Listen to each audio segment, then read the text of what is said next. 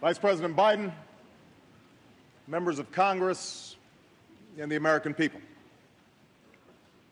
When I spoke here last winter, this nation was facing the worst economic crisis since the Great Depression. We were losing an average of 700,000 jobs per month. Credit was frozen, and our financial system was on the verge of collapse. As any American who is still looking for work or a way to pay their bills will tell you, we are by no means out of the woods. A full and vibrant recovery is still many months away. And I will not let up until those Americans who seek jobs can find them.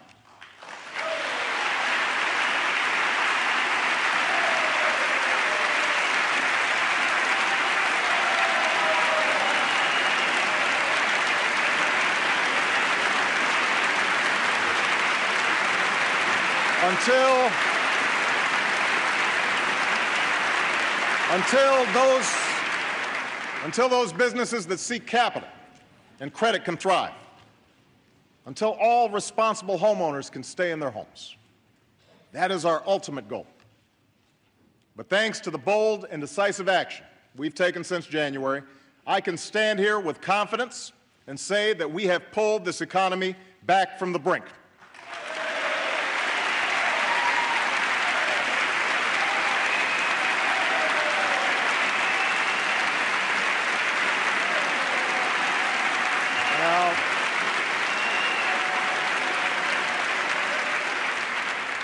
I want to thank the members of this body for your efforts and your support in these last several months, and especially those who've taken the difficult votes that have put us on the path to recovery.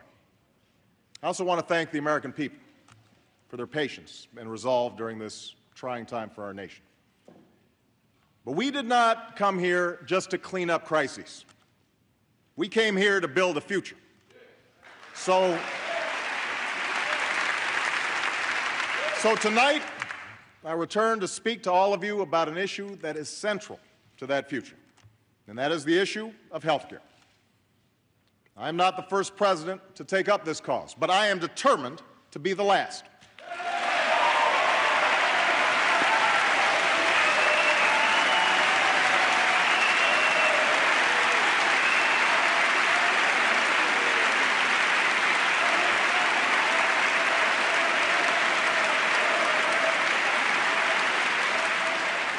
It has now been nearly a century since Theodore Roosevelt first called for health care reform. And ever since, nearly every president and Congress, whether Democrat or Republican, has attempted to meet this challenge in some way. A bill for comprehensive health reform was first introduced by John Dingell Sr. in 1943. 65 years later, his son continues to introduce that same bill at the beginning of each session.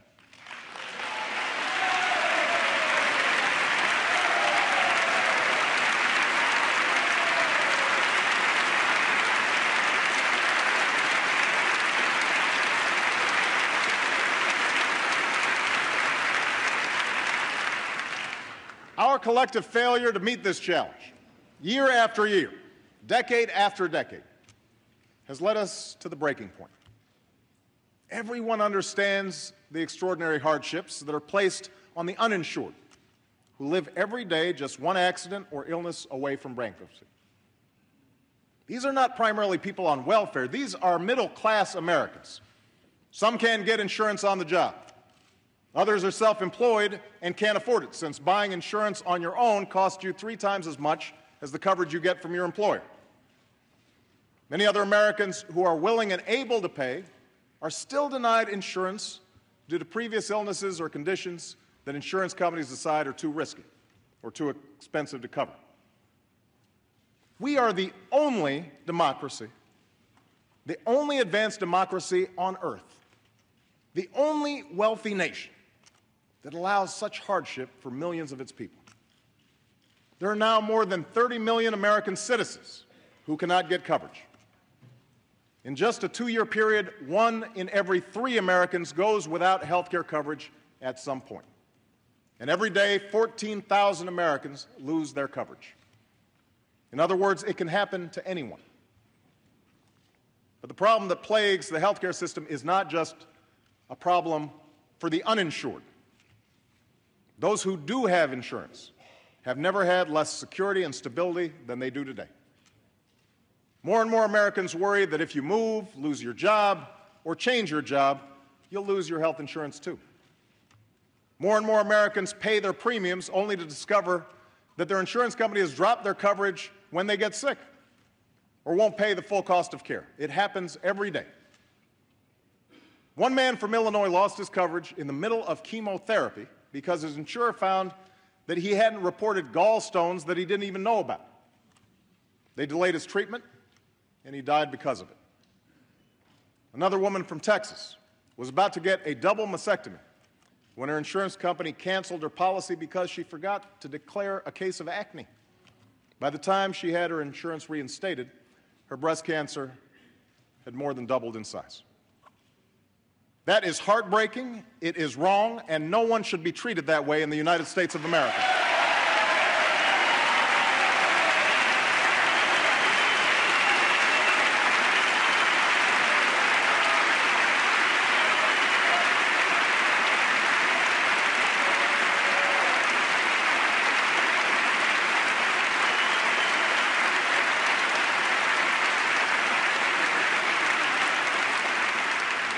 Then there's the problem of rising cost. We spend 1.5 times more per person on health care than any other country, but we aren't any healthier for it. This is one of the reasons that insurance premiums have gone up 3 times faster than wages. It's why so many employers, especially small businesses, are forcing their employees to pay more for insurance or are dropping their coverage entirely. It's why so many aspiring entrepreneurs cannot afford to open a business in the first place, and why American businesses that compete internationally, like our automakers, are at a huge disadvantage. And it's why those of us with health insurance are also paying a hidden and growing tax for those without it, about $1,000 per year, that pays for somebody else's emergency room and charitable care. Finally, our healthcare system is placing an unsustainable burden on taxpayers. When healthcare costs grow at the rate they have, it puts greater pressure on programs like Medicare and Medicaid. If we do nothing to slow these skyrocketing costs, we will eventually be spending more on Medicare and Medicaid than every other government program combined. Put simply, our healthcare problem is our deficit problem. Nothing else even comes close. Nothing else.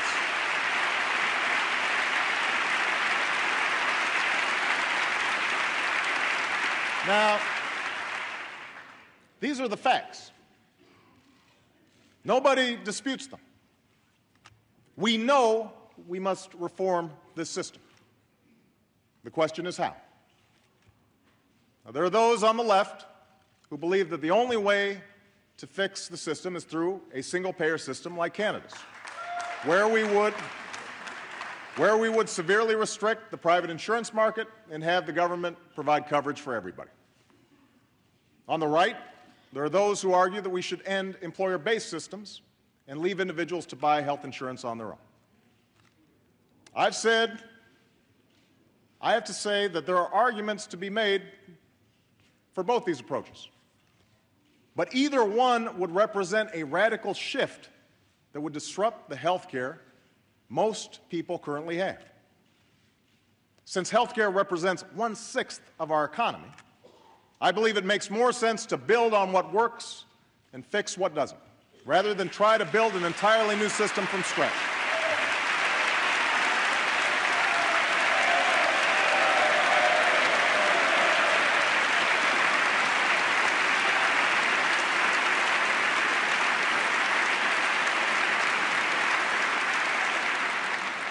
And that is precisely what those of you in Congress have tried to do over the past several months. During that time, we've seen Washington at its best and at its worst. We've seen many in this chamber work tirelessly for the better part of this year to offer thoughtful ideas about how to achieve reform.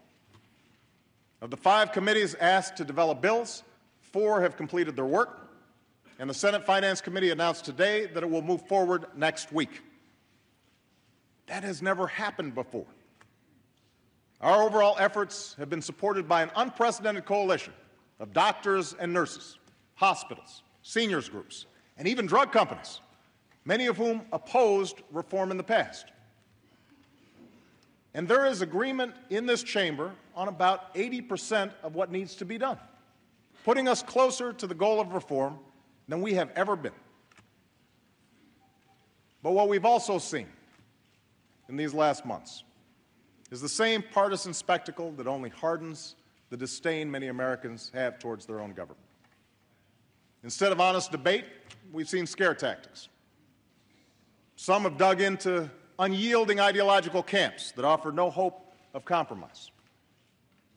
Too many have used this as an opportunity to score short-term political points, even if it robs the country of our opportunity to solve a long-term challenge. And out of this blizzard of charges and countercharges, confusion has reigned. Well, the time for bickering is over. The time for games has passed. Now is the season for action. Now is when we must bring the best ideas of both parties together and show the American people that we can still do what we were sent here to do. Now is the time to deliver on health care. Now is the time to deliver on health care. The plan I'm announcing tonight would meet 3 basic goals. It will provide more security and stability to those who have health insurance. It will provide insurance for those who don't. And it will slow the growth of health care costs for our families, our businesses, and our government.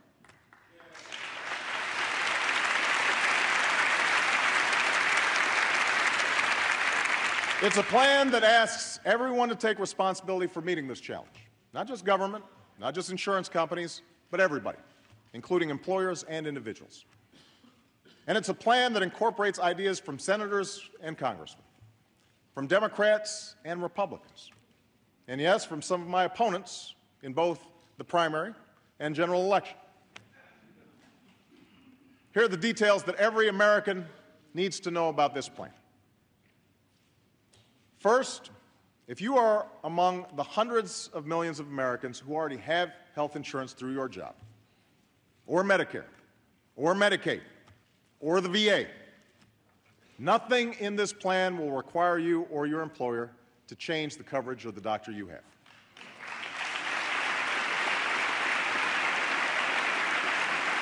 Let me repeat this. Nothing in our plan requires you to change what you have. What this plan will do is make the insurance you have work better for you. Under this plan, it will be against the law for insurance companies to deny you coverage because of a pre-existing condition.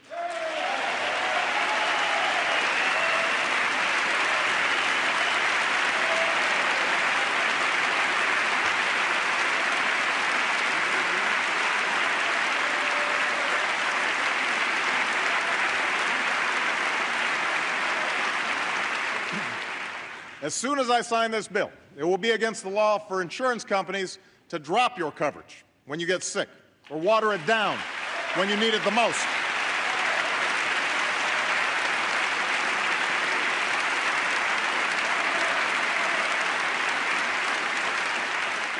They will no longer be able to place some arbitrary cap on the amount of coverage you can receive in a given year or in a lifetime.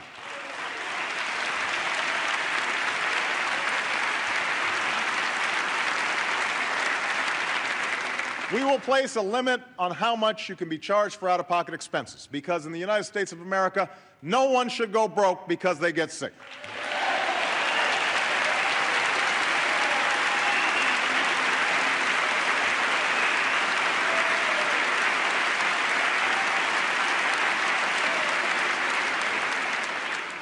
And insurance companies will be required to cover, with no extra charge, routine checkups and preventive care, like mammograms and colonoscopies, because there's no reason we shouldn't be catching diseases like breast cancer and colon cancer before they get worse. That makes sense, it saves money, and it saves lives.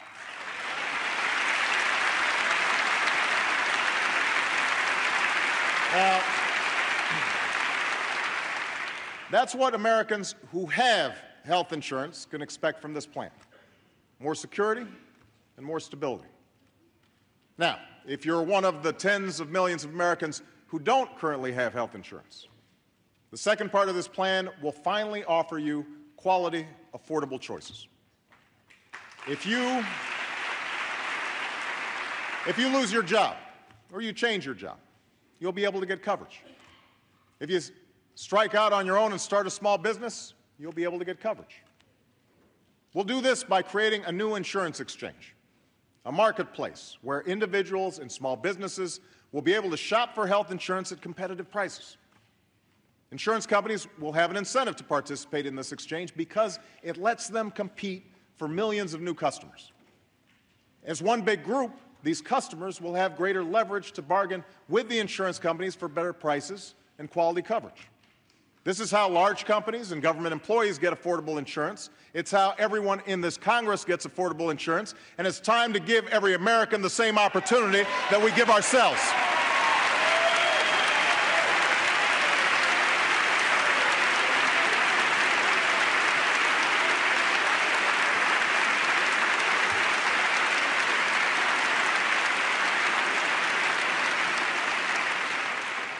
Now, for those individuals and small businesses who still can't afford the lower-priced insurance available in the exchange, we'll provide tax credits, the size of which will be based on your need. And all insurance companies that want access to this new marketplace will have to abide by the consumer protections I already mentioned. This exchange will take effect in 4 years, which will give us time to do it right. In the meantime, for those Americans who can't get insurance today because they have pre-existing medical conditions, we will immediately offer low-cost coverage that will protect you against financial ruin if you become seriously ill. This was a good idea when Senator John McCain proposed it in the campaign. It's a good idea now, and we should all embrace it.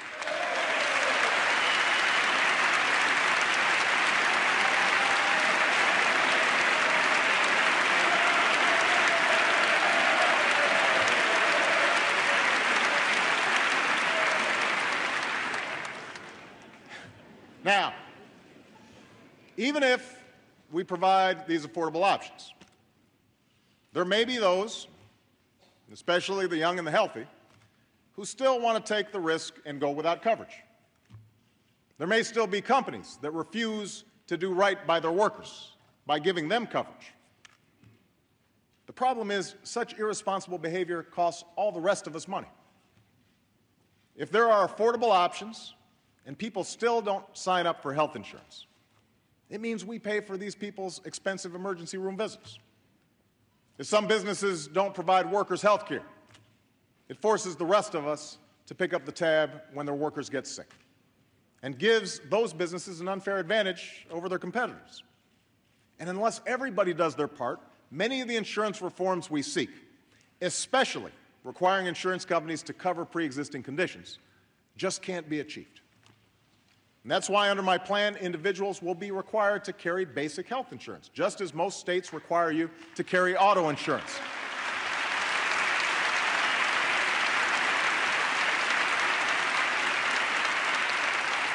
Likewise, businesses will be required to either offer their workers health care or chip in to help cover the cost of their workers.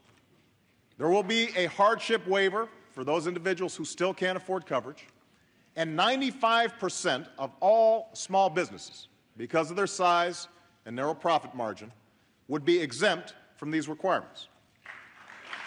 But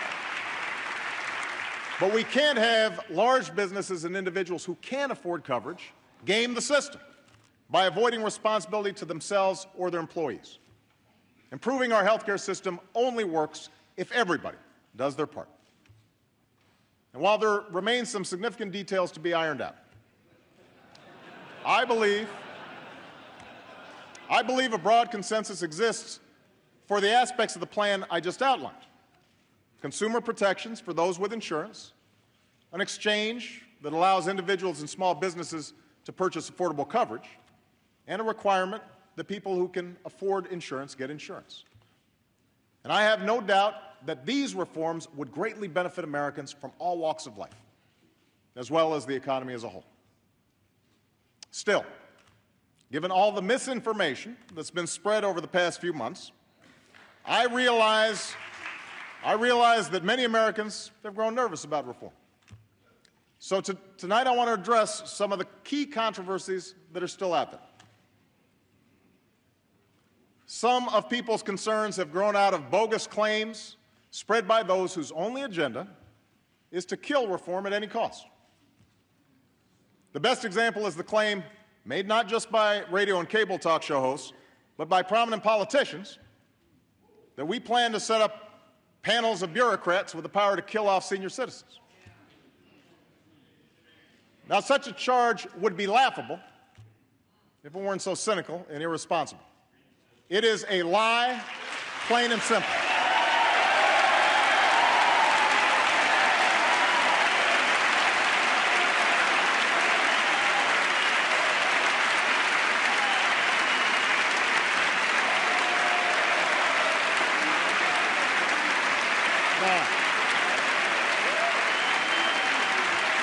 Now, there are also those who claim that our reform efforts would ensure illegal immigrants. This, too, is false. The reforms I'm proposing would not apply to those who are here illegally. It's not true. And one more misunderstanding I want to clear up. Under our plan, no federal dollars will be used to fund abortions, and federal conscience laws will remain in place. Now,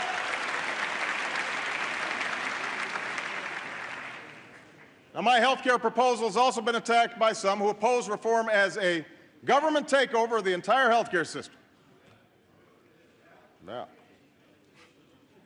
as proof, critics point to a provision in our plan that allows the uninsured and small businesses to choose a publicly sponsored insurance option, administered by the government, just like Medicaid or Medicare. So let me set the record straight here. My guiding principle is, and always has been, that consumers do better when there's choice and competition. That's how the market works.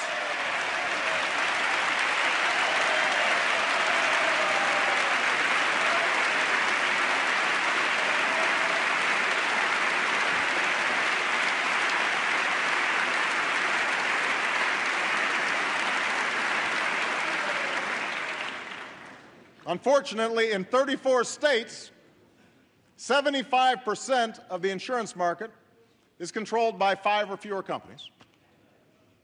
In Alabama, almost 90% is controlled by just one company. And without competition, the price of insurance goes up and quality goes down. And it makes it easier for insurance companies to treat their customers badly by cherry-picking the healthiest individuals and trying to drop the sickest, by overcharging small businesses who have no leverage, and by jacking up rates. Insurance executives don't do this because they're bad people. They do it because it's profitable. As one former insurance executive testified before Congress, insurance companies are not only encouraged to find reasons to drop the seriously ill, they are rewarded for it. All of this is in service of meeting what this former executive called Wall Street's relentless profit expectations. Now, I have no interest in putting insurance companies out of business.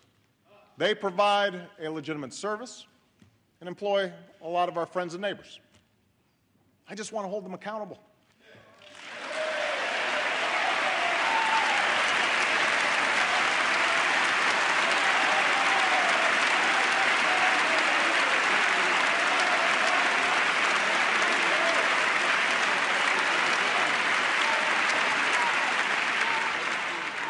And the insurance reforms that I've already mentioned would do just that. But an additional step we can take to keep insurance companies honest is by making a not-for-profit public option available in the insurance exchange. Let let me be clear.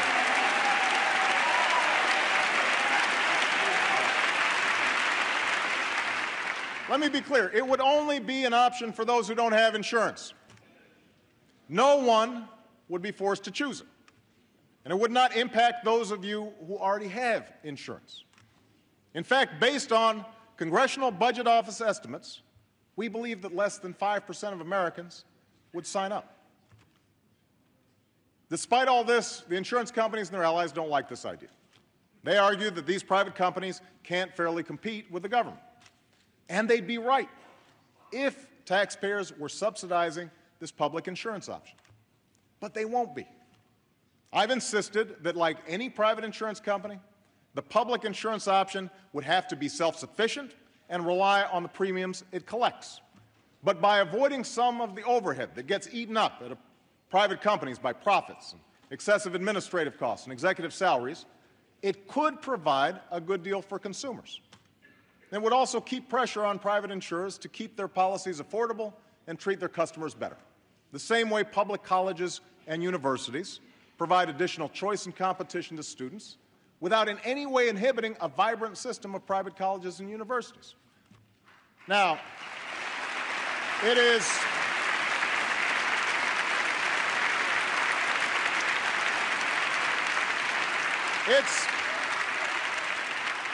it's worth noting that a strong majority of Americans still favor a public insurance option of the sort I've proposed tonight.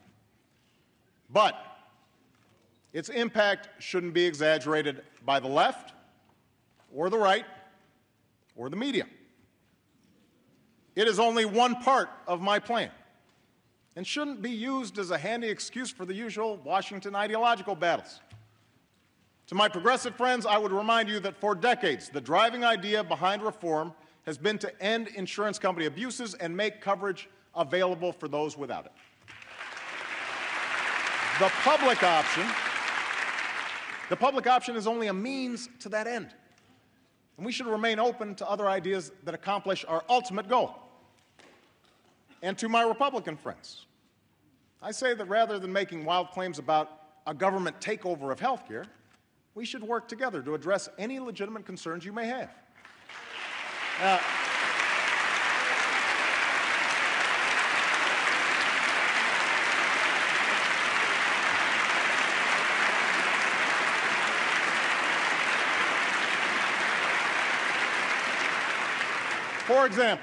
For example, some have suggested that the public option go into effect only in those markets where insurance companies are not providing affordable policies.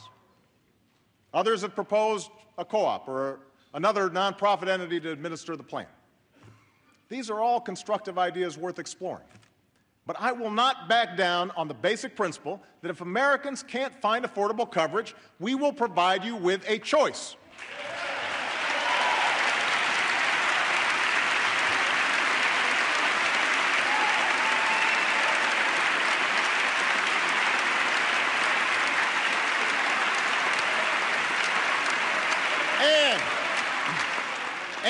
And I will make sure that no government bureaucrat or insurance company bureaucrat gets between you and the care that you need.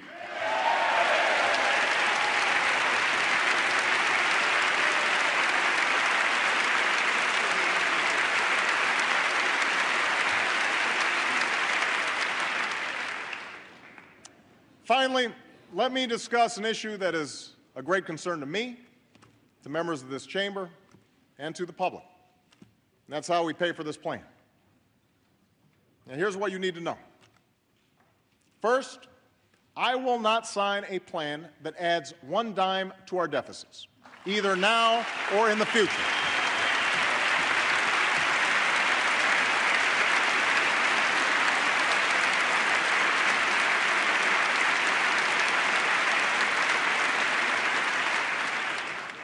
I will not sign it if it adds one dime to the deficit, now or in the future, period.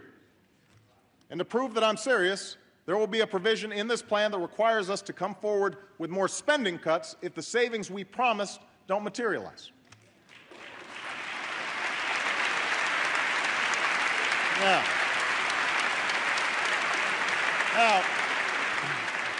Part of the reason I faced a $1 trillion deficit when I walked in the door of the White House is because too many initiatives over the last decade were not paid for, from the Iraq War to tax breaks for the wealthy.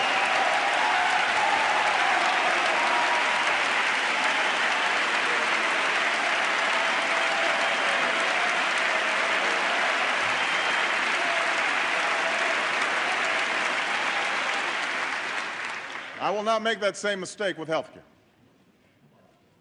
Second, we've estimated that most of this plan can be paid for by finding savings within the existing health care system, a system that is currently full of waste and abuse. Right now, too much of the hard-earned savings and tax dollars we spend on health care don't make us any healthier. That's not my judgment. It's the judgment of medical professionals across this country. And this is also true when it comes to Medicare and Medicaid.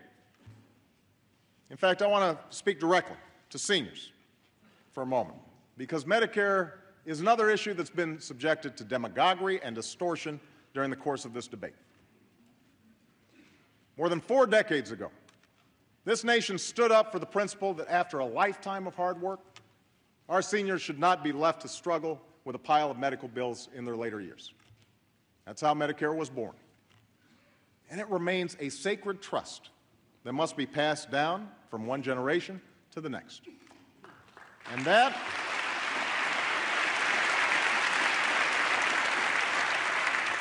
is why not a dollar of the Medicare Trust Fund will be used to pay for this plan. The only thing this plan would eliminate is the hundreds of billions of dollars in waste and fraud, as well as unwarranted subsidies in Medicare that go to insurance companies, subsidies that do everything to pad their profits but don't improve the care of seniors. And we will also create an independent commission of doctors and medical experts charged with identifying more waste in the years ahead. Now,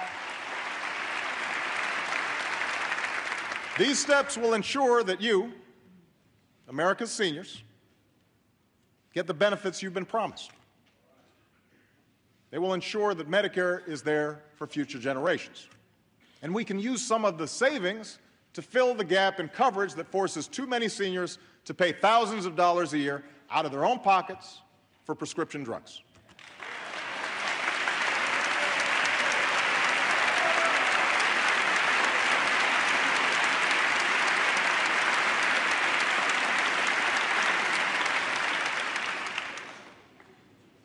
That's what this plan will do for you. So don't pay attention to those scary stories about how your benefits will be cut, especially since some of the same folks who are spreading these tall tales have fought against Medicare in the past, and just this year supported a budget that would essentially have turned Medicare into a privatized voucher program. That will not happen on my watch. I will protect Medicare.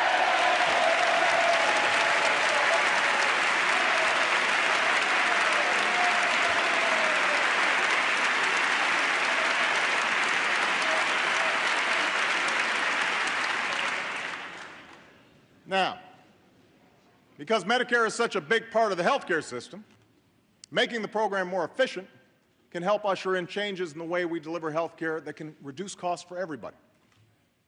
We have long known that some places, like the Intermountain Health Care in Utah or the Geisinger Health System in rural Pennsylvania, offer high-quality care at costs below average.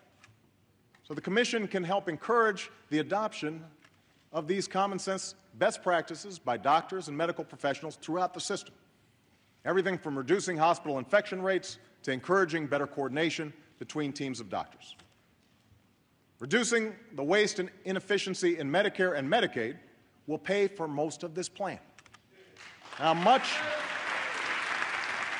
of the rest would be paid for with revenues from the very same drug and insurance companies that stand to benefit from tens of millions of new customers. And this reform will charge insurance companies a fee for their most expensive policies, which will encourage them to provide greater value for the money, an idea which has the support of Democratic and Republican experts. And according to these same experts, this modest change could help hold down the the cost of health care for all of us in the long run. Now, finally, many in this chamber, particularly on the Republican side of the aisle, have long insisted that reforming our medical malpractice laws can help bring down the costs of health care. Now,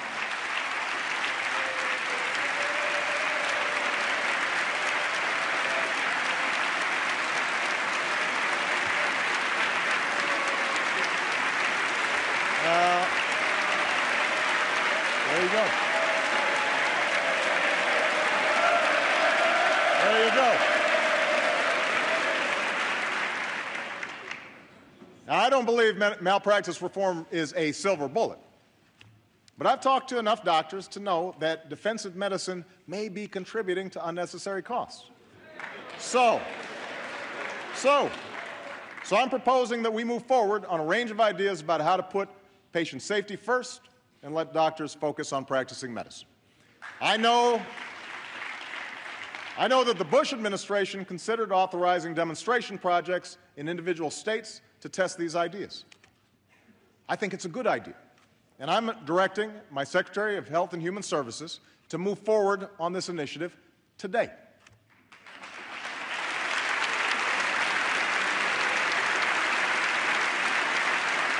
Now, add it all up, and the plan I'm proposing will cost around $900 billion over 10 years. Less than we have spent on the Iraq and Afghanistan wars, and less than the tax cuts for the wealthiest few Americans that Congress passed at the beginning of the previous administration. Now,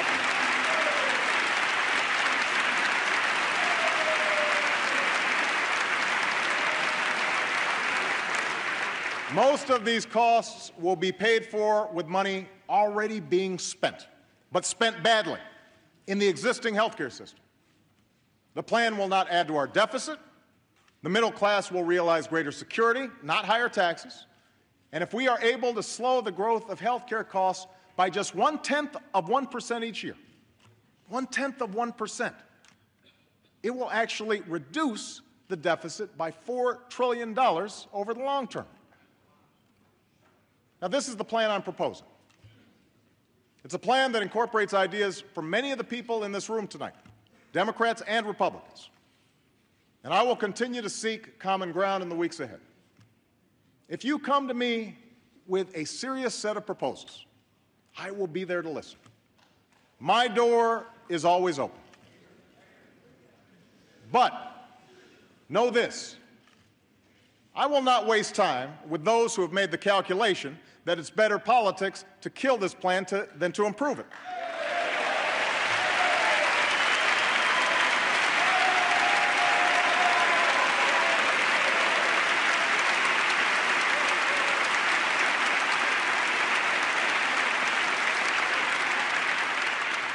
I won't stand by while the special interests use the same old tactics to keep things exactly the way they are. If you misrepresent what's in this plan, we will call you out. And I will not accept the status quo as a solution. Not this time. Not now. Everyone in this room knows what will happen if we do nothing. Our deficit will grow, more families will go bankrupt, more businesses will close. More Americans will lose their coverage when they are sick and need it the most, and more will die as a result. We know these things to be true. That is why we cannot fail, because there are too many Americans counting on us to succeed. The ones who suffer silently, and the ones who shared their stories with us at town halls, in emails, and in letters. I received one of those letters a few days ago. It was from our beloved friend and colleague, Ted Kennedy. He had written it back in May, shortly after he was told that his illness was terminal. He asked that it be delivered upon his death. In it, he spoke about what a happy time his last months were. thanks to the love and support of family and friends, his wife Vicki, his amazing children who are all here tonight. And he expressed confidence that this would be the year that health care reform, that great unfinished business of our society, he called it, would finally pass. He repeated the truth that health care is decisive for our future prosperity. But he also reminded me that it concerns more than material things. What we face, he wrote, is above all a moral issue. At stake are not just the details of policy, but fundamental principles of social justice and the character of our country. I've thought about that phrase quite a bit in recent days. The character of our country. One of the unique and wonderful things about America has always been our self-reliance, our rugged individualism, our fierce defense of freedom, and our healthy skepticism of government. And figuring out the appropriate size and role of government has always been a source of rigorous and, yes, sometimes angry debate. That's our history. For some of Ted Kennedy's critics, his brand of liberalism represented an affront to American liberty. In their minds, his passion for universal health care was nothing more than a passion for big government. But those of us who knew Teddy and worked with him here, people of both parties, know that what drove him was something more. His friend Orrin Hatch, he knows that. They worked together to provide children with health insurance. His friend John McCain knows that. They worked together on a patient's Bill of Rights. His friend Chuck Grassley knows that. They worked together to provide health care to children with disabilities. On issues like these, Ted Kennedy's passion was born not of some rigid ideology, but of his own experience. It was the experience of having 2 children stricken with cancer. He never forgot the sheer terror and helplessness that any parent feels when a child is badly sick. And he was able to imagine what it must be like for those without insurance. What it'd be like to have to say to a wife or a child or an aging parent, there is something that could make you better, but I just can't afford it. That large-heartedness, that concern and regard for the plight of others is not a partisan feeling. It's not a Republican or a Democratic feeling. It, too, is part of the American character. Our ability to stand in other people's shoes, a recognition that we are all in this together, that when fortune turns against one of us, others are there to lend a helping hand. A belief that in this country, hard work and responsibility should be rewarded by some measure of security and fair play, and an acknowledgement that sometimes government has to step in to help deliver on that promise. This has always been the history of our progress. In 1935, when over half of our seniors could not support themselves and millions had seen their savings wiped away, there were those who argued that Social Security would lead to socialism. But the men and women of Congress stood fast, and we are all the better for it. In 1965, when some argued that Medicare represented a government takeover of health care, members of Congress, Democrats and Republicans, did not back down. They joined together so that all of us could enter our golden years with some basic peace of mind. You see, our predecessors understood that government could not and should not solve every problem. They understood that there are instances when the gains in security from government action are not worth the added constraints on our freedom. But they also understood that the danger of too much government is matched by the perils of too little. That without the leavening hand of wise policy, markets can crash, monopolies can stifle competition, the vulnerable can be exploited. And they knew that when any government measure, no matter how carefully crafted or beneficial, is subject to scorn, when any efforts to help people in need are attacked as un-American, when facts and reason are thrown overboard and only timidity passes for wisdom, and we can no longer even engage in a civil conversation with each other over the things that truly matter, that at that point we don't merely lose our capacity to solve big challenges. We lose something essential about ourselves. That was true then. It remains true today. I understand how difficult this healthcare debate has been. I know that many in this country are deeply skeptical that government is looking out for them. I understand that the politically safe move would be to kick the can further down the road, to defer reform one more year, or one more election, or one more term. But that is not what this moment calls for. That's not what we came here to do. We did not come to fear the future. We came here to shape it. I still believe we can act, even when it's hard.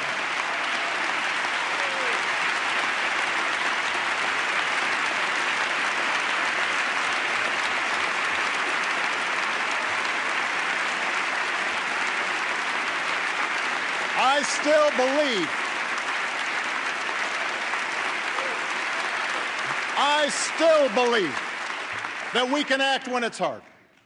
I still believe we can replace acrimony with civility and gridlock with progress. I still believe we can do great things, and that here and now we will meet history's test, because that's who we are. That is our calling. That is our character. Thank you. God bless you, and may God bless the United States of America.